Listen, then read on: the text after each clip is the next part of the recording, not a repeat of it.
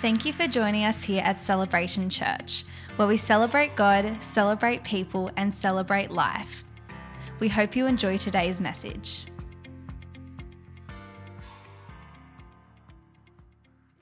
I have a message this morning entitled Mangled Christianity.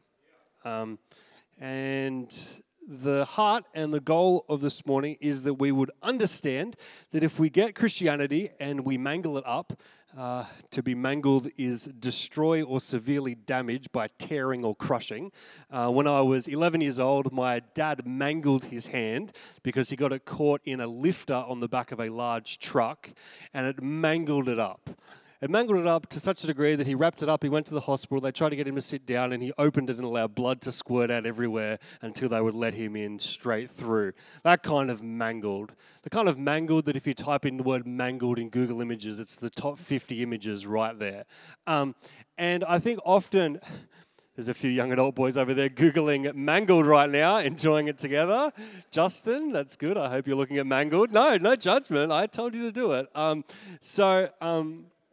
I want to look at some scriptures and lay a bit of a foundation this morning with a thought that I mentioned it last week, the whole thought of post-popular scriptures, that often we grab a verse, we mangle it up to such a degree that we establish a behavior, a way of living. We even make it right and say everyone else is wrong without looking a little bit further, post what is popular or quotable, and getting the actual heart of something. So I'll spend half my time laying that foundation, looking at three scriptures, then I'll spend the other half of my time looking at three really mangled things that I feel like as a church we could restore to being non-mangled and make it a little bit more effective. I often find myself working on things like last week, faulty foundations or mangled beliefs, not because I'm a glass half full person, I'm not, but because I think I am aware that no amount of good deeds to cover up bad deeds will make you a good person.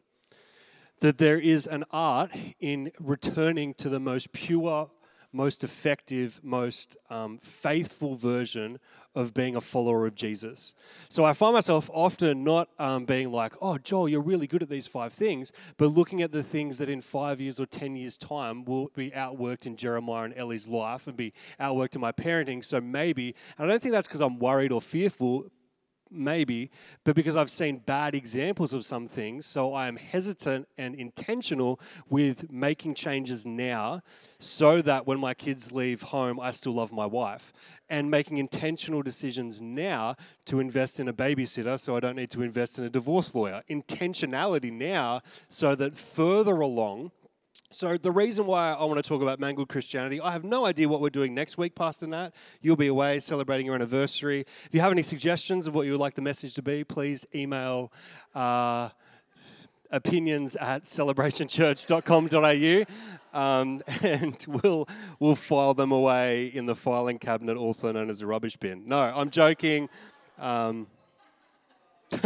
No, but God's got a plan even if I don't know what it is yet, so we don't need to vote on it. It's okay. Jesus will have his way still. And I think, like, at the core of me, I think unaddressed bad things are naughty. And it doesn't matter how long, the word naughty should be spoken about more in church. Naughty. Said with that accent as well. But it results, a lot of things are avoidable if we'll realize how close we are to the edge of a cliff and take steps back and make some intentionality with our boundaries so that we don't slip off into some things. So we're going to take a look at some popular scriptures, only 3. I was going to do Leviticus and talk about tattoos in church, but I feel like that's a waste of time. So we're going to look at 3 scriptures and then we'll get into this thing. So let me pray and then Pastor Nat can go have a rest somewhere and he's coming back because we're kicking it old school with some worship at the end of the service. Who reckons he should go behind the curtain and come out? So I'm not going to move because Ryan struggles to move the camera. I watched the YouTube last week where he drops the camera and moves it around. It's like he's shocked when someone moves.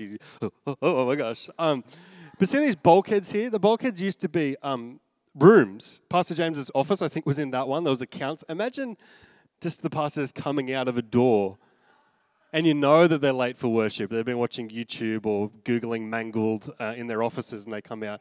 So maybe you could hide behind the curtain. Who reckons we should bring the crow's nest back? Does anyone remember the crows? There's a little platform up there that youth used to go and kiss in on a Friday night, but we removed that because it was naughty. Okay, let me pray for us. And for the production team, I'd love to welcome all of our podcast listeners right now. Everything before this moment doesn't count. It's going to be a fantastic service on mangled Christianity. Let me pray for us, and we'll get into this thing, because maybe you don't need Jesus, but I definitely do. So do you. Holy Spirit, I thank you that you are here. The church is not supposed to happen without you. We thank you that you are interested in every moment of today. You are interested in every heart. You are interested in every disappointment, every storm that seems to be raging, every distraction that has taken our eyes off you. You are mindful of us. And not because you are desperate for us to do something for you, but because you are in love. With your sons and your daughters, you care. You deeply care. You could have done your plan many ways. You could have done it without adopting us in. You could have done it without caring for us, but you chose to adopt us into your family. You chose to restore us. You chose to befriend us. You chose to co-partner with us. And I just thank you this morning that every single person in this place, every single person listening, has your attention. And that you want to speak to them, you want to empower them, you want to encourage them, you want to demangle mangled parts, you want to fix faulty foundations. You don't want them to feel like they've got to do 10 good things to cover up one thing that you just want to address and fix and heal and restore. They need to do 5 good things to cover up a shame of a mistake or history or addiction or a predisposition or a disappointment. You are interested in all of our heart. You are interested in all of our mind. You're interested in all of us. So I pray as we come around your word right now that you speak to our hearts, that it be less noise and more you. So we open our hearts to you. We make ourselves available to you. We are not ready to put up our guard to you. We are not ready to harden our hearts to you. We are not ready to fight you with our thinking and our levels of understanding. We are open to becoming more like you, Jesus, and ultimately more like the person you've called us to be. So help us this morning. May everything else fade, and may we be continued to be restored, continue to work out our salvation with fear and trembling. In Jesus' name we pray, amen. Thank you, Pastor Nat. You may be seated. I want to hopefully quickly, look at 3 scriptures, verses, and then I want to demangle them. Is that okay? John 3, verse 16. The most Googled scripture of 2014 because someone wrote it on their face in a sporting game. Who loves sports? Interesting. Up the Broncos. I don't know what that team is, what sport they play. I don't know where they're from, but I've heard it on people. I've heard people say that. Go the Panthers. That's another one, isn't it? They're all abstract animals, aren't they? Why aren't they any good animals like Labradors or those giant guinea pigs? What are they called? Capuwars? They're like guinea pigs that are the size of medium dogs. Check it out. Google it. I encourage you boys over there, Google it right now. Type in big guinea pig and you'll get what you need from church this morning. Can't remember why we're talking about sports, but that's okay. John 3, verse 16 says, now I remember, most quoted 2014. Get it, I got it. For God so loved the world that he gave his one and only Son, that whoever believes in him shall not perish, but have eternal life or everlasting life. This scripture shows us that God's love causes him to give, that he gives his son with the hope, and the word is hope there, because he gave his son for the entire world, not just for those that he knew would choose to respond to him. He gave his son out of hope to restore all of humanity to himself, to give people a bridge over the canyon or a door into the house. He loved so much that it caused him to give. But once we grab that scripture, we can understand those basic things about God. But until we move on to something that is post-popular, until we make a decision not to grab something quotable and cool and smoking and be like, yeah, until we're willing to move past what is popular and discover power, we can mangle things up. Verse 17 says this, "For God did not send his son into the world to condemn the world, but to save the world through him." This shows us that the world was not in need and is not in need of condemnation, but rather in need of saving. So if we grab verse 16 here and say, yes, God so loved the world that he gave, so we need to tell everyone how much God gave and how much they need to respond to him, because he didn't just give for the sake of giving, and we should feel very bad about how much he had to give because of how much he loved us, and we spend our time condemning arguments or ideas or opinions, when verse 17 tells us to not do that, because that is not the example that was set for us. Because the world is not in need of condemnation, the world is in need of saving. So if we grab a verse and we twist it into what we think, the word condemn means here to judge, right or wrong, to decide or to take a side. For God did not send his son in the world to judge it, to say that it was right or wrong, to decide or take a side, but to save it. And the word save simply means here, sozo, to heal or to make completely whole. So we need to understand God's intention for the world was not to send his son to be like, this is the perfect example, now look at you hang on the cross, feel bad about yourself. His goal was the world was already condemned, it was already right and wrong, but his goal was to heal, to save, and make it whole. So my challenge, before we go any deeper and drown in this point, as believers, we must learn how to save, not simply condemn. The art of holding back judgment to make whole rather than make a fight. We will find ourselves wasting time if we spend all our time destroying someone's argument, lifestyle, belief, ideas, or opinions, rather than taking a big breath in and letting them taste heaven. Letting them taste the kind of heaven that caused Jesus to live on this earth and die for this earth. So, we can see quite easily that if we take verse 16 alone, we can get mangled, and we can result in a belief that God loves so much that he gave, and he did it so that we all felt really bad, so that we gave our life to him, and then we'd stop feeling we continued feeling bad every time we did something bad, because that would cause another nail or cause another issue or cause him having to come in the first place. We can get really mangled up because we miss the point. And the point is that yes, he loved and yes, he gave, but his whole mission was to take us somewhere and to restore something rather than just stop us from being naughty.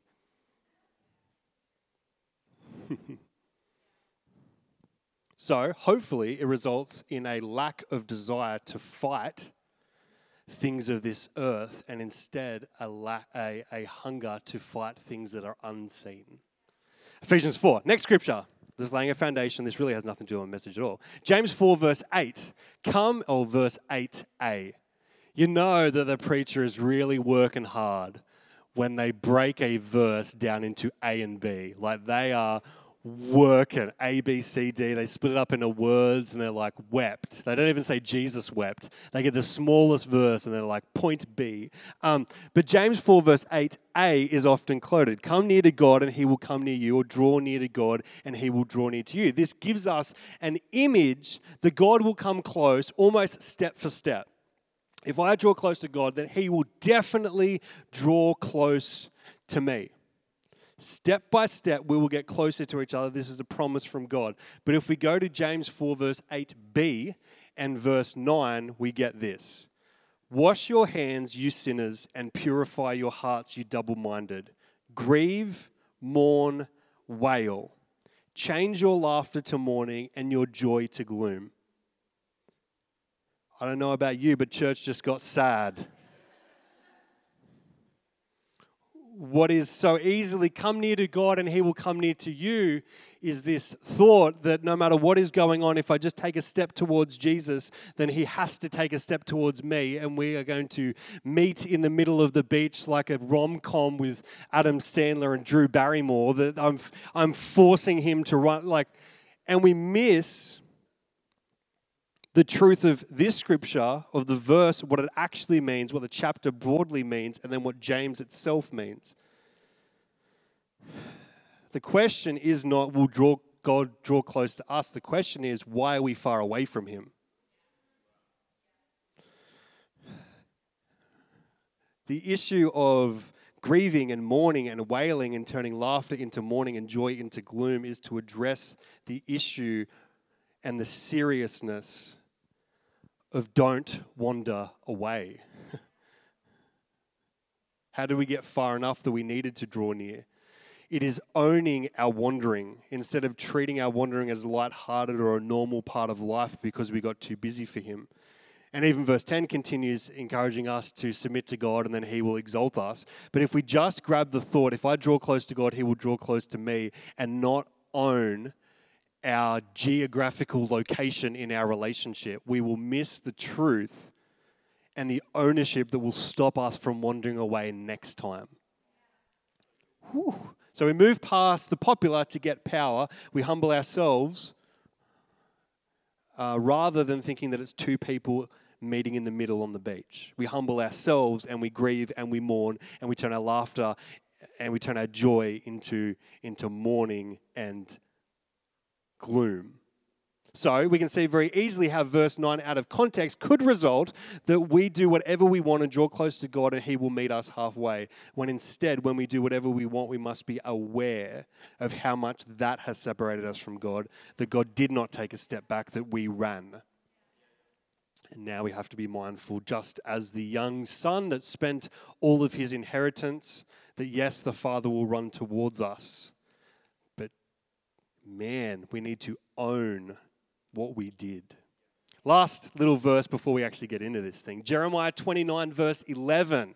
Jeremiah, my son's name is Jeremiah. It is not because of Jeremiah in the Bible. Jeremiah was not a fantastic prophet. He was sad, and that is not what I named my son after. Alex named our son after the book To Kill a Mockingbird. Jem in there, but she didn't want to call him Jeremy. No offense if your name is Jeremy, but no son of mine will be called Jeremy. You can say no offense and then say whatever you want. But Jeremiah 29 verse 11, often the most quoted scripture or the most looked up scripture on YouVersion each year. For I know the plans I have for you, declares the Lord. We pretty much ignore that first sentence, pay no attention to it. It's leading up to a really important part. Plans to prosper you. Ooh, hot damn. Not to harm you. That's good.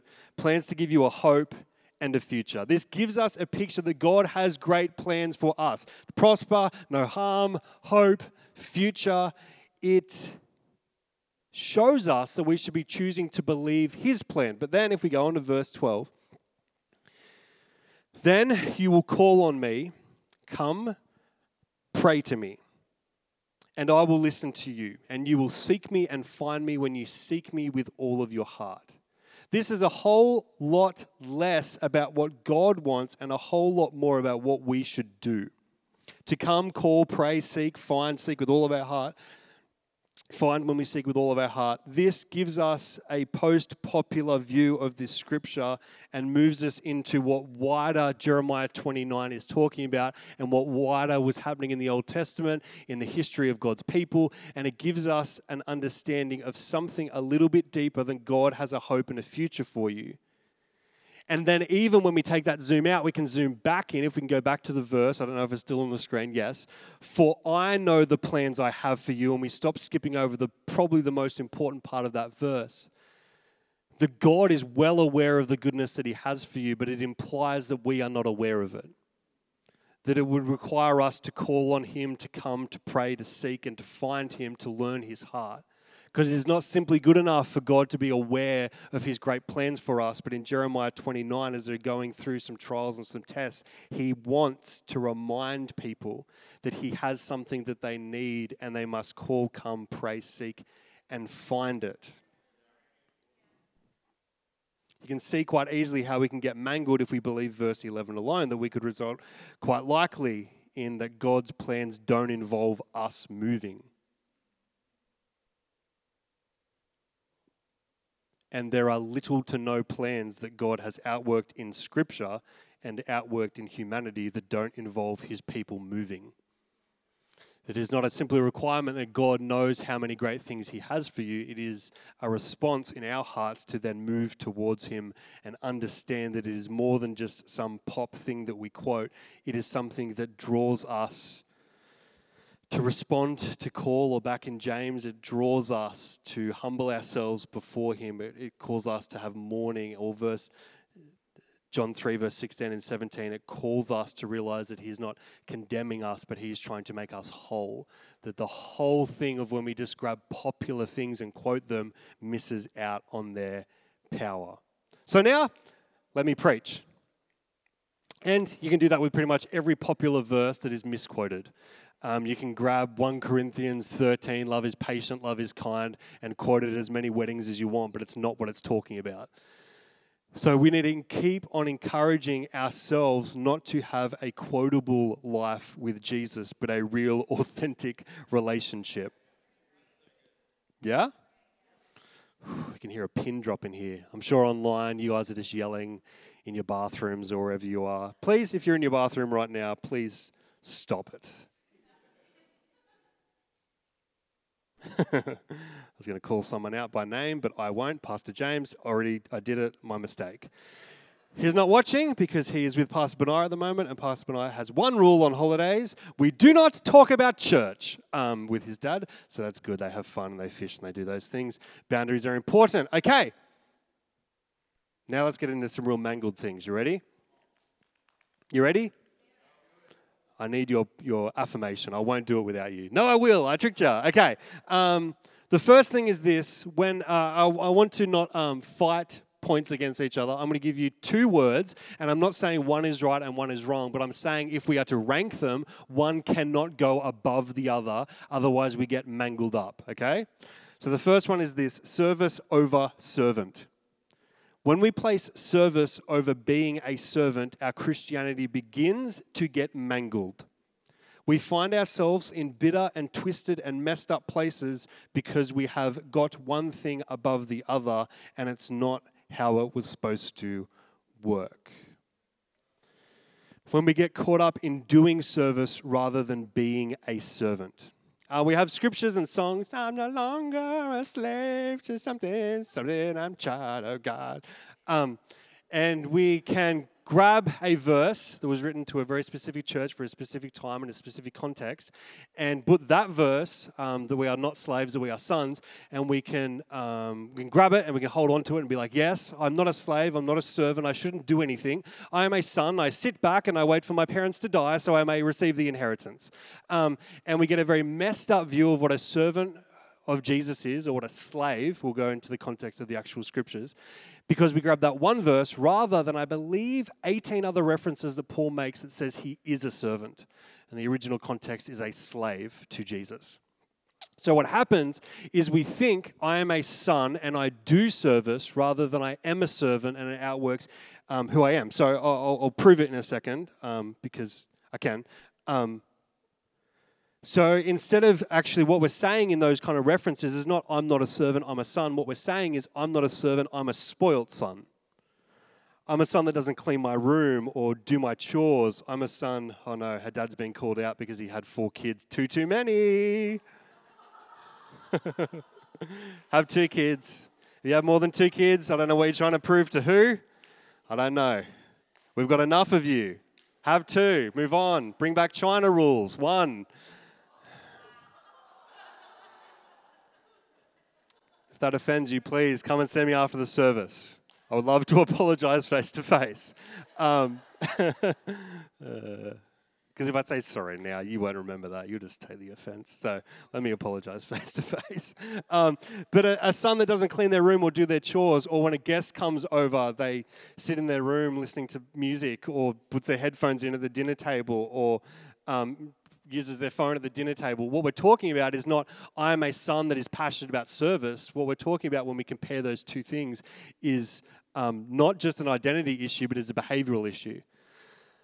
We quote it like it's a whole identity issue, but our hands are less dirty than a servant's.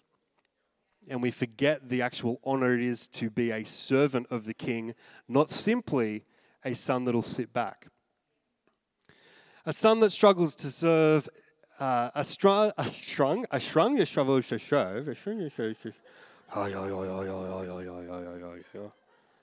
edit this out.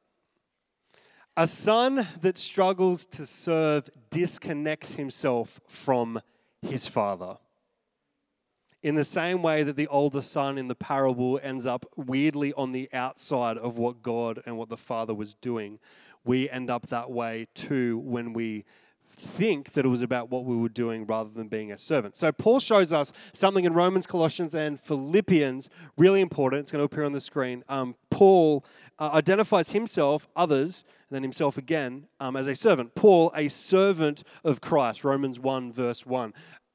Epaphroditus, who is one of you and a servant of Christ Jesus. Paul and Timothy, servants of Christ Jesus. There was a choice here in the word to use the word servant, and we are called to be a servant of Christ, not simply in service to Christ, but a servant of Christ.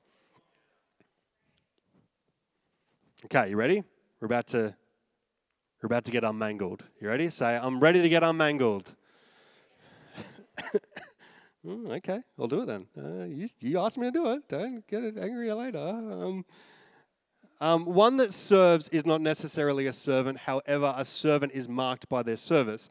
Now, why does this matter? Why is the difference between putting service above servant an important thing? Because we result in a pretty mangled up thing. When we place servant underneath service, we can get wrong beliefs, wrong behaviors, disappointment, and burnout. We get a belief system that I serve to help rather than I am a servant because that is who I am. So I serve, and then we'll get into a second why we think that a quantity of service is a bad thing when it is not a bad thing. It is only a bad thing when we place service over servant.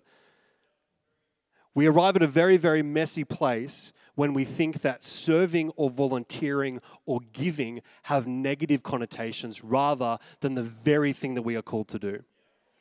And then we stack up giving as a negative rather than giving as a necessity.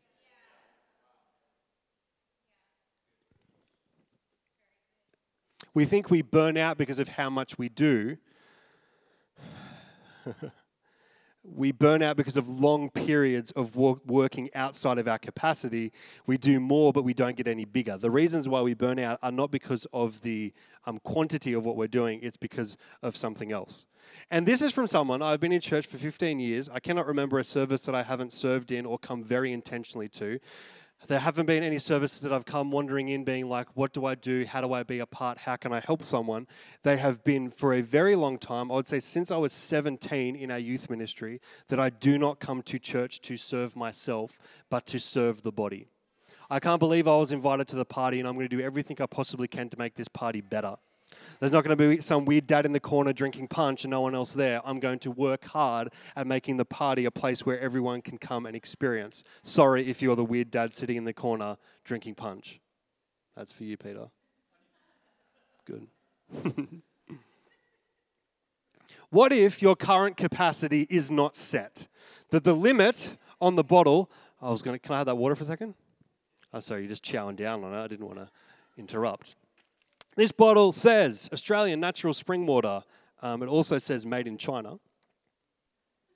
I'm joking. Oh my gosh. False advertising. I'm calling it a current affair. If you watch a current affair, my apologies. And please tell me about what dishwashing liquid I should use because I feel like that's most of the episodes. Or chasing people coming out of court. I think, is that another thing? Someone has a jacket on their head. We must chase them. Why did you take their money from the thing and Centrelink because you've got a big phone bill? I don't know what else happens on A Current Affair, but I feel like I've summed it up pretty well. I don't watch the news because I'm too busy watching Law & Order. This bottle says on it 600 ml. The reason why it says 600 ml is because that is the actual capacity of this bottle. The difference between this bottle and you and I is we smash labels on our bottle saying that we will not grow and we will be set, but the label that is placed on us is to become more and more like Jesus, not more and more like our capacity or what we can or cannot do. So our issue of service, the way that I served when I was 17 is much, much, much, much, much smaller than how I serve now when I'm 30. And how I serve when I'm 30 will be much, much, much, much, much smaller when I'm 40, 50, 60, and 70. I will not have the good old days. I will have the current days that I'm using everything in my hand to continue to be a servant of Jesus. All of this to say this. On the screen, thank you, Troy Boy Moisoi. The issue is not the serving quantity, but rather the servant quality. That is a hard pill to swallow, but you have to take your medicine, church. The issue is not the serving quantity, but rather the servant quality. The word servant used here in Romans, Colossians, and Philippians is a word doulos. Can everyone say doulos? It means slave. It is one who sets aside their own rights.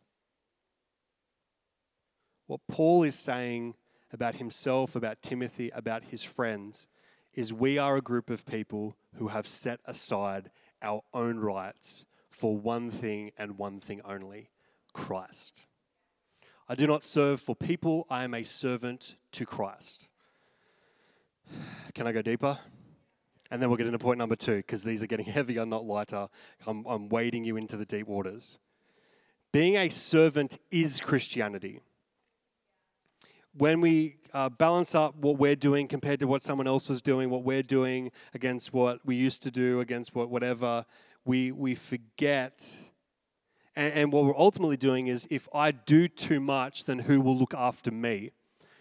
And what that is saying is we are not a servant, because a servant has made the decision that my rights are no longer on the table. And what a servant knows, which someone that serves does not know, is a servant has set aside their own rights, and what they are saying very loudly is, I trust God. I trust God more than is naturally acceptable. I trust God than it makes sense. I trust God more, and my service comes out of no strings attached. No strings attached. And we need to make sure in our service it is not simply to help the cause, but rather flows naturally out of us because our existence is to build others up. Whew. Woo. That revelation of trusting in God is something that servants have that those that serve are very unfamiliar with. So mangled Christianity is when we place service above being a servant. I have, in time, and Pastor Bernard doesn't listen back to our messages when I speak while he's away because he's too busy getting back into other conversations we're having. I have worked at this church for about 6 years, and I have packed up my office approximately 9 times to leave. Packed my bags. I am done, as my father said when I was growing up in church, Lord, protect me from the Pentecostals.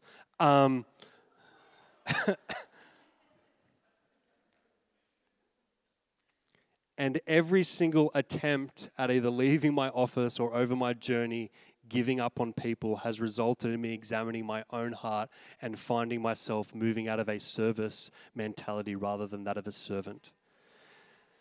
And if I'm constantly serving, I will forget how much has been provided for me and how much is being poured out to me as a slave to Christ. And as I set my own rights aside, I make a lot of room for God to provide what only He can do. because my hands are full with the work that He's called me to do. Whew. Am I saying you can't serve too much? I don't know, but I'm saying it's not the main thing. The main thing is positioning your heart in a place that I do this for Him, not for them. Because they will always need you. They will always have a question. They will always have an inquiry. People love getting more out of you. Especially if you're a believer, because you have something from heaven. So even Christians will leech onto you to get truth and revelation and whatever it is and encouragement. And we need to be mindful that we are not serving them. We are servant of Him. Sound good? Number 2 is this. This is going to get heavy, but we're going to do it anyway. Humor to soften the blow. When we place experience over wisdom.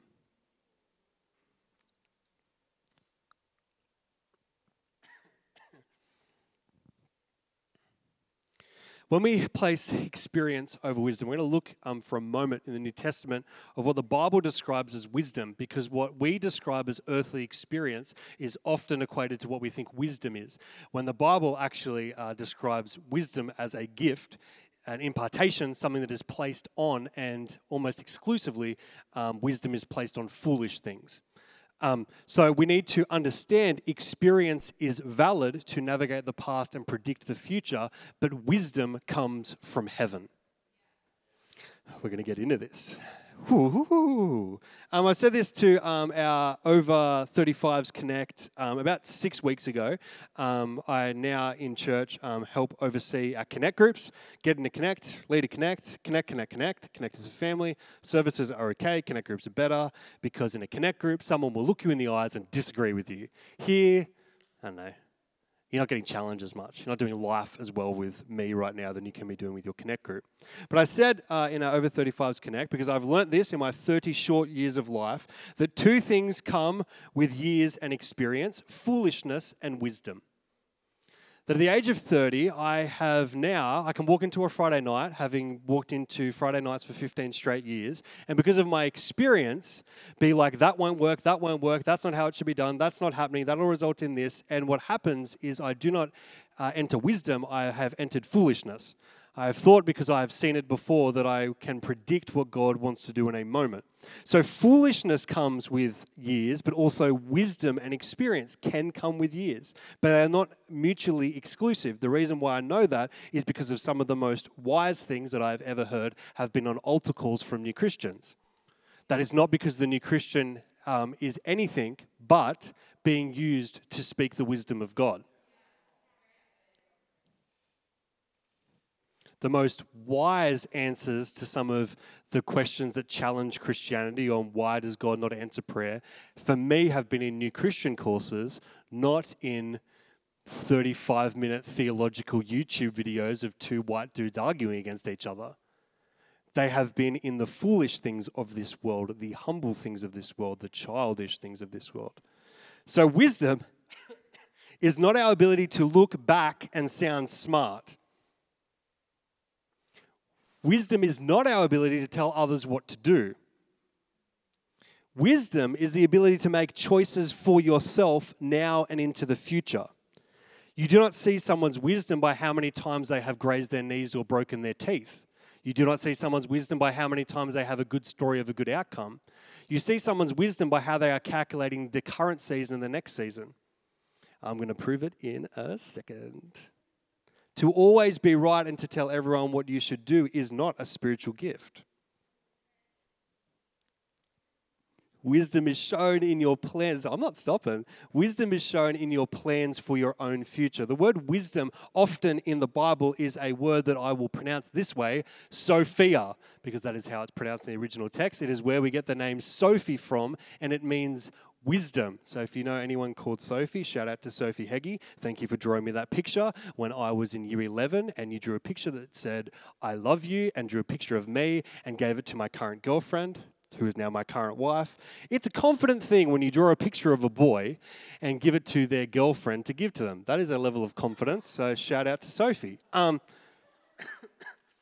No shame. Love who you love. Do your thing. Go, Sophie. Shoot your shot.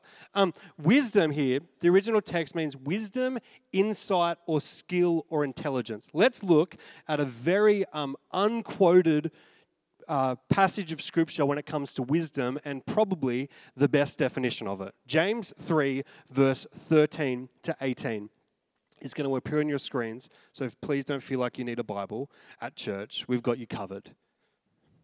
Keep it in your nightstand. Also, what is a nightstand? Okay, verse 13. And where does it go during the day? Oh, that's really funny. Sorry, it's my cappuccino on almond that is making my throat like that. So, blame the coffee team. Who is wise and understanding among you? Let them show it by their good life, by deeds done in the humility that comes from wisdom. There is your definition on how to see if someone has wisdom and understanding. They are showing it in their good life. They are showing it in their humility, in their deeds.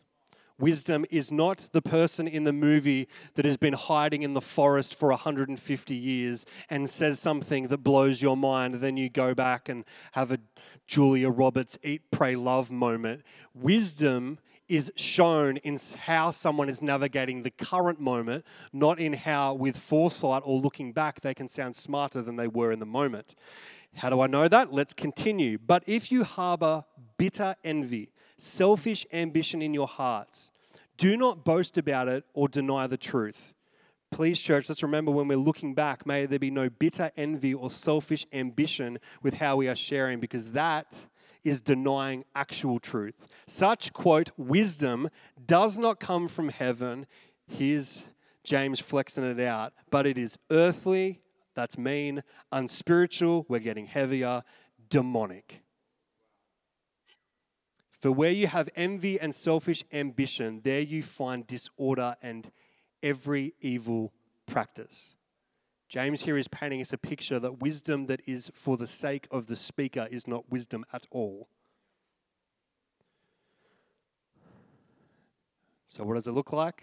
Next slide. But the wisdom that comes from heaven is first of all pure, then peace-loving, considerate, submissive, full of mercy and good fruit. It is impartial and it is sincere. Peacemakers who sow in peace reap a harvest of righteousness.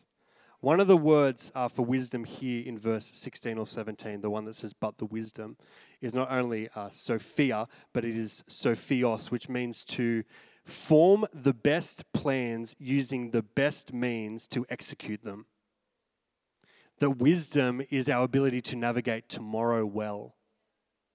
So can I encourage us, church, never to place our experience over the fact that God wants to speak today prophetically to you and through you so that tomorrow is better than yesterday. And is even better if you did yesterday better than you did, and now you can look back and be like, I would do that differently. God wants to speak in a way that will supersede your highest and lowest experiences and give you something supernatural. There is an argument quite easily that not only is God contradictory to giving wisdom to people with experience, he very much is. 1 Corinthians 1 verse 27 gives us a picture that God chooses foolish things of this world to shame the wise. The word foolish there is the word moros. It is the word that we get moron from. That God chooses the morons of this world to close the mouth of the quote-unquote wise. The word moron or moronic is how it's defined in English terms, is someone that is dull, without an edge, mentally inept, dull in understanding, nonsensical, lacking a grip on reality, and acting, though, as brainless. God chooses those things to close the mouth of every bit of worldly wisdom that James describes as earthly, unspiritual, and demonic. Can I encourage you, church, no matter how experienced you are, God wants to use you in a way that would make your best attempts look moronic. That no matter how educated you are, hashtag my wife, 15 years of uni, degrees coming out of everywhere, who knows? Let me say it this way. Let's not overvalue our story or experience and undervalue how wisdom comes from the most unusual places. Let me say it this way on the screen. The wisdom of God is making the choices He wants you to make, not making the choices others wish that they had made. Holy moly. If you're not taking notes, take a photo or use your photographic memory to remember that point. The wisdom of God is making choices He wants you to make, not making the choices others wish that they had made. Every parent, I've been a parent now for 5 years. I've been a spiritual parent for 15 years. You don't get to count them, youth leaders, quoting their abilities to parent. Every parent has experience and wisdom from their kids, but every parent has never parented your kids. My parents gave it a go parenting me. It was a rough ride for everyone involved. But no matter how well they parented me or how well they did not parent me, they have never parented Jeremiah and Ellie. So I must listen to experience, but I must never listen to it more than what He says. It's not either or, it's I'm placing them in order. And I first will seek wisdom, and secondly, I will view experience. James is clear here. Show me your wisdom by your humble good deeds. Can I go a bit further? I'm just going to keep on just hammering down and then we'll get there, yeah? Check your wisdom. Check the fruit. Check how you're using your fruit. Let's put another little quote up on the screen. No matter how frequently or eloquently or loudly you speak, your actions will always be weightier, deeper, and louder. Your actions show your wisdom. I've learned to trust God. Oh, can you please pray because I don't have enough finance this week? Okay, which one? Did you learn to trust God, or are your actions in your current situations showing the lack of wisdom? Because yes, He provided before you before, and that's a really nice story, but unless it has normalized something in your heart, you may have missed why He provided. He didn't miss so that you had provision. He didn't provide so you had provision. He provided so that you understood that He was your provider. And then you gain wisdom. Godly wisdom is from God, not from this world. Bonus scripture time. Everyone say, bonus scripture. Horrible. Youth pastor to the day I die. Because if Pastor Benai's taught me anything, adults are youth in older bodies. You're still peer pressure.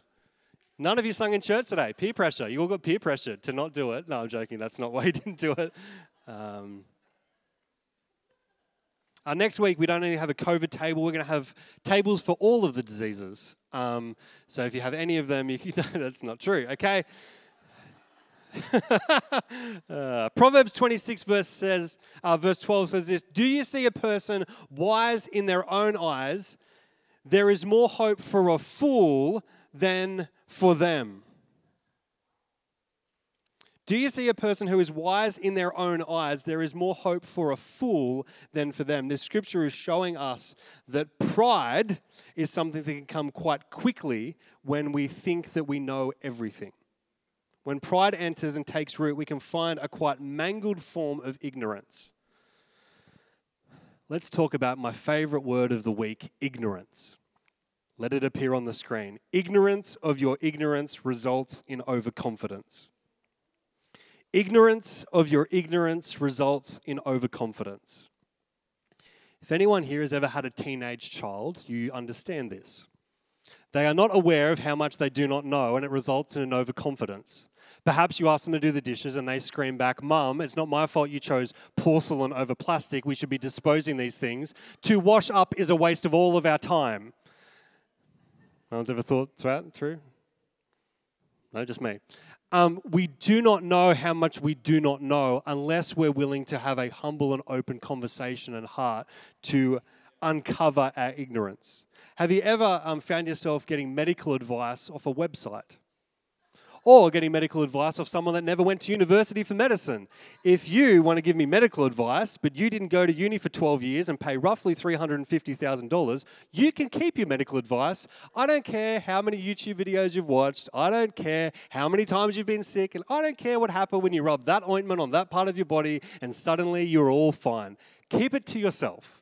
We are so unaware of our own ignorance, and if we are so unaware of it, it results in a very, very nasty thing, overconfidence. Where a child tells a parent how to parent, or a student tells a teacher how to teach, we are so ignorant of our ignorance. If you grew up around drug dealers or in a crack den, another way of describing it is don't get high on your own supply. That term, don't get high on your own supply, means two things. Don't get high on your own supply because you'll be unable to sell your product because you'll use too much of it. And then secondly, don't get high on your own supply because you'll be too inebriated to do your job. And what happens when we flex our ignorance, what we are doing is we are getting high on our own supply of knowledge and we don't realize how dumb we sound.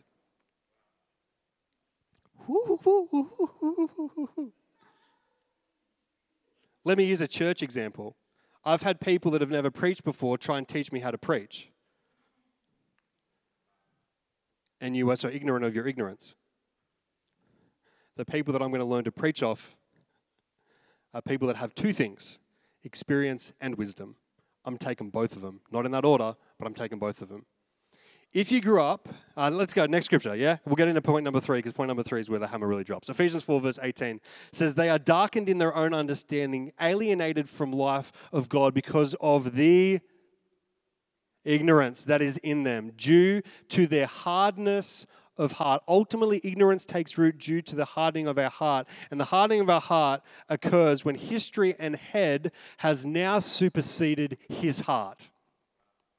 Our hearts get hardened when our history and our head supersedes us being open to his heart. And that results in hesitation, that results in being afraid. Your history and your head was never supposed to be your compass. Your history of what did or did not work was never supposed to be your compass. Your history simply shows you what did or did not happen. It can estimate, it can guess at what the future is, but the best person that's guessing the future is the person that is writing it. I much rather ask him than ask my history. And your head simply messes up every interaction and every word you've had into your worldview and then crushes out some kind of action or inaction out of your mouth and your life. So your head is nice, your history is good, but church, let's always move our ignorance to the side, soften our hearts to him and allow wisdom to flow. Mangled Christianity is when our experience gets placed above wisdom.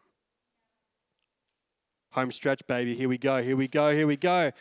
Pastor Nat, can you get up here? Worship team, can you get up here? It's about to go down. Number 3 is this, miracles over love. Okay, I know I'm in a Pentecostal church, but please, keep your stones in your stone satchel right now. Your fanny pack. I don't know where you keep your stones.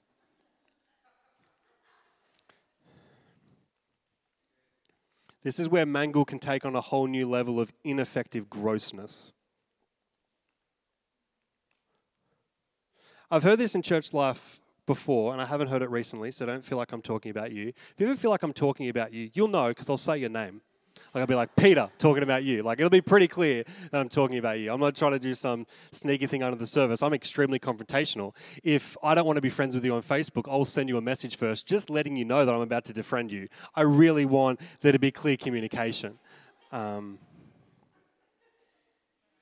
very assertive. It's astonishing how assertive I am. Passive aggressive, not me. But I've heard in church life before statements and thoughts being like, I was in town, I was at the shops and saw this person and God was like, go pray for them. And I was like, God, I don't want to.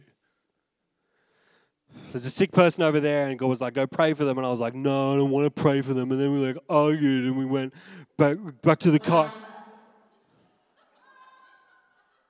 Back to the car. And Jono, that was right on cue, thank you. Jono just let me know I've got 5 minutes left. I I wish I softened it more in that moment. I wish it was like one of those moments where you're like, there's a basket of kittens. Let's calm the service down. Right in that moment. God wants to whisper to you this morning. And then bang! That would be great. He whispers sometimes. Not very often, but he does. That whole thing of like, I don't want to do it. And I wrestled and I got in my car and I drove home and I cooked dinner and then God was like, you should have done it. And I got back in my car and I drove back there and they were still there, sitting there in Coles trying to pay for their food. And I don't know, that story maybe not happens. It goes for like 10 days later, I went back and they were still... that's so gross and mangled. And it's not gross and mangled because we're all human and we all whatever.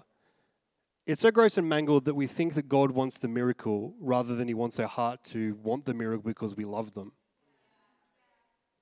If God places in your heart to do something and you're going to fight with God about it, just fight with God about it. Don't do it if there isn't love in it. Because it is no more disobedient not doing it than doing it without love.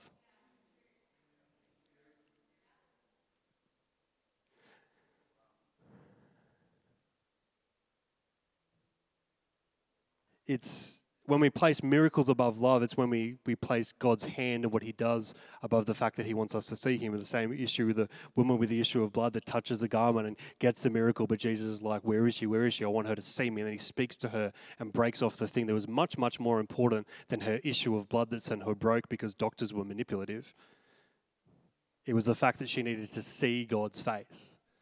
God is much more interested in placing love above outward deeds and miracles every day of the week. Let me prove it to you.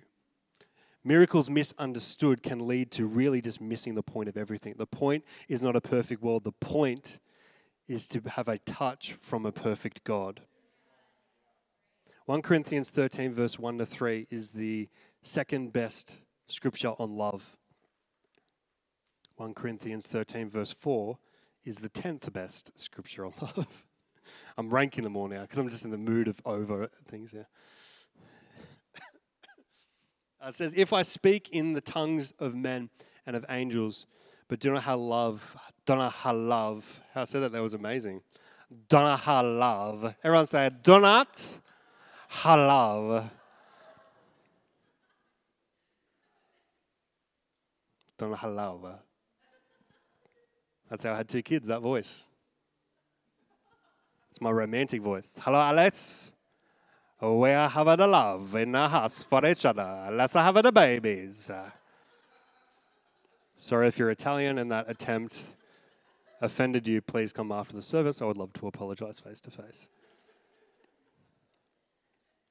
But do not have love. I am only a resounding gong or a clanging cymbal. Go on. Where did that stick come from? He had nothing and then just... He has like a Xena, like knife carrier. He kind of looked like Xena. Okay, we won't go there, but it's fine. Sorry if we bring up Xena in church. I know she's a temptress or whatever. If I have... If I have the gift of prophecy and can fathom all mysteries and all knowledge and have faith that can move mountains but do not have love, I am nothing. If I give all I possess to the poor and give over my body to hardship, that I may boast, but do not have love, I gain nothing. 4 things. Gong. Our life is a gong. Our life is a clanging cymbal. That I am nothing and I gain nothing. And then these things of tongues, prophecy, fathom mysteries, knowledge, faith, giving my possessions, or giving my body over is referencing 1 Corinthians 12, where it lists all of the gifts. And it's saying here that gifts without love aren't a good try. They are nothing.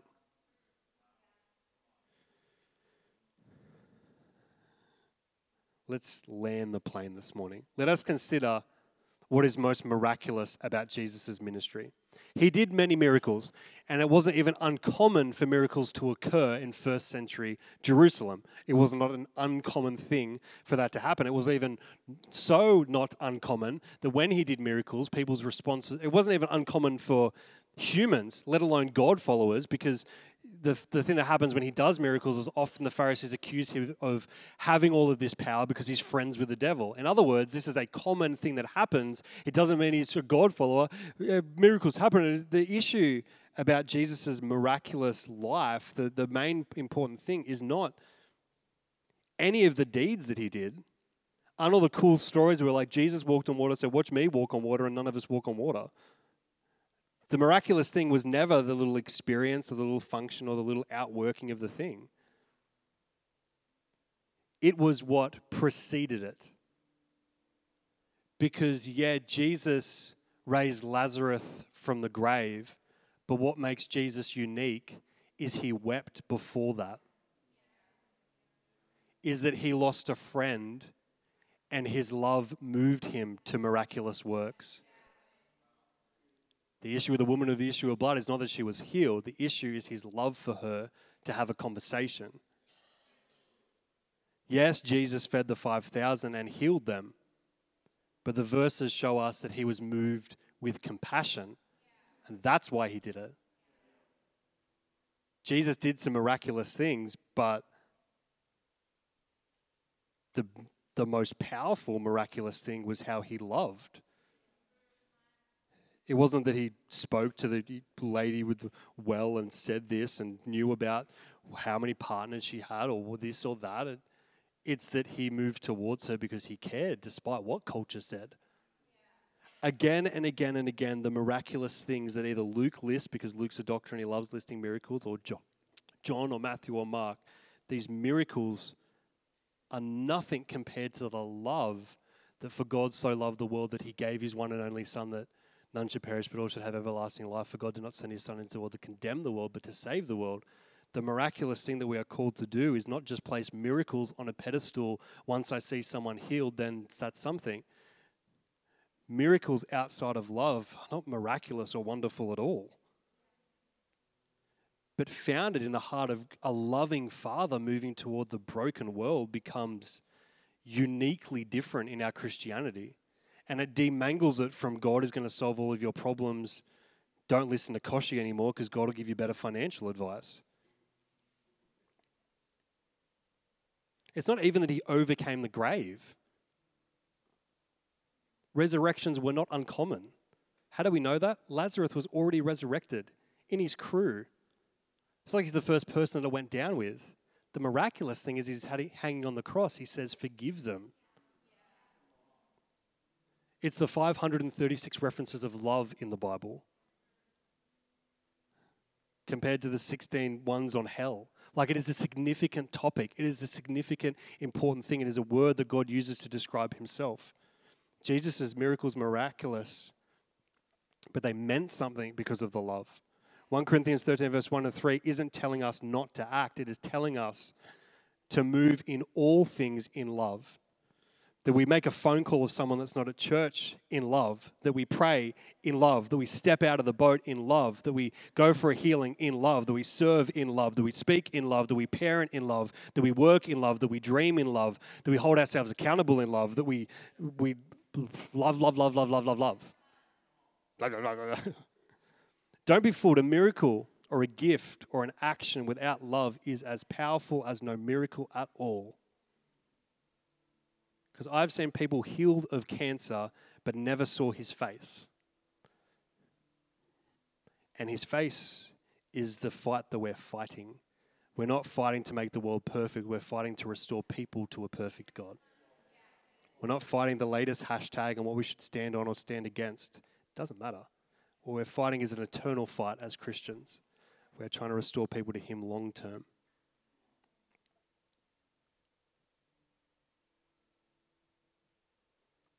Are miracles bad? No. But they're not over love. And they find a perfect, beautiful place. Our house becomes a house of miracles, not because we want more miracles, but because we just want people to experience the ways of God and his loving ways towards us.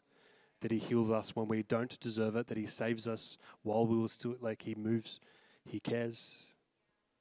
That we have a real beating heart for our city. Not just we need to fix all of them and do enough good deeds to get them over a line. Mangled Christianity is when our deeds get placed above his love.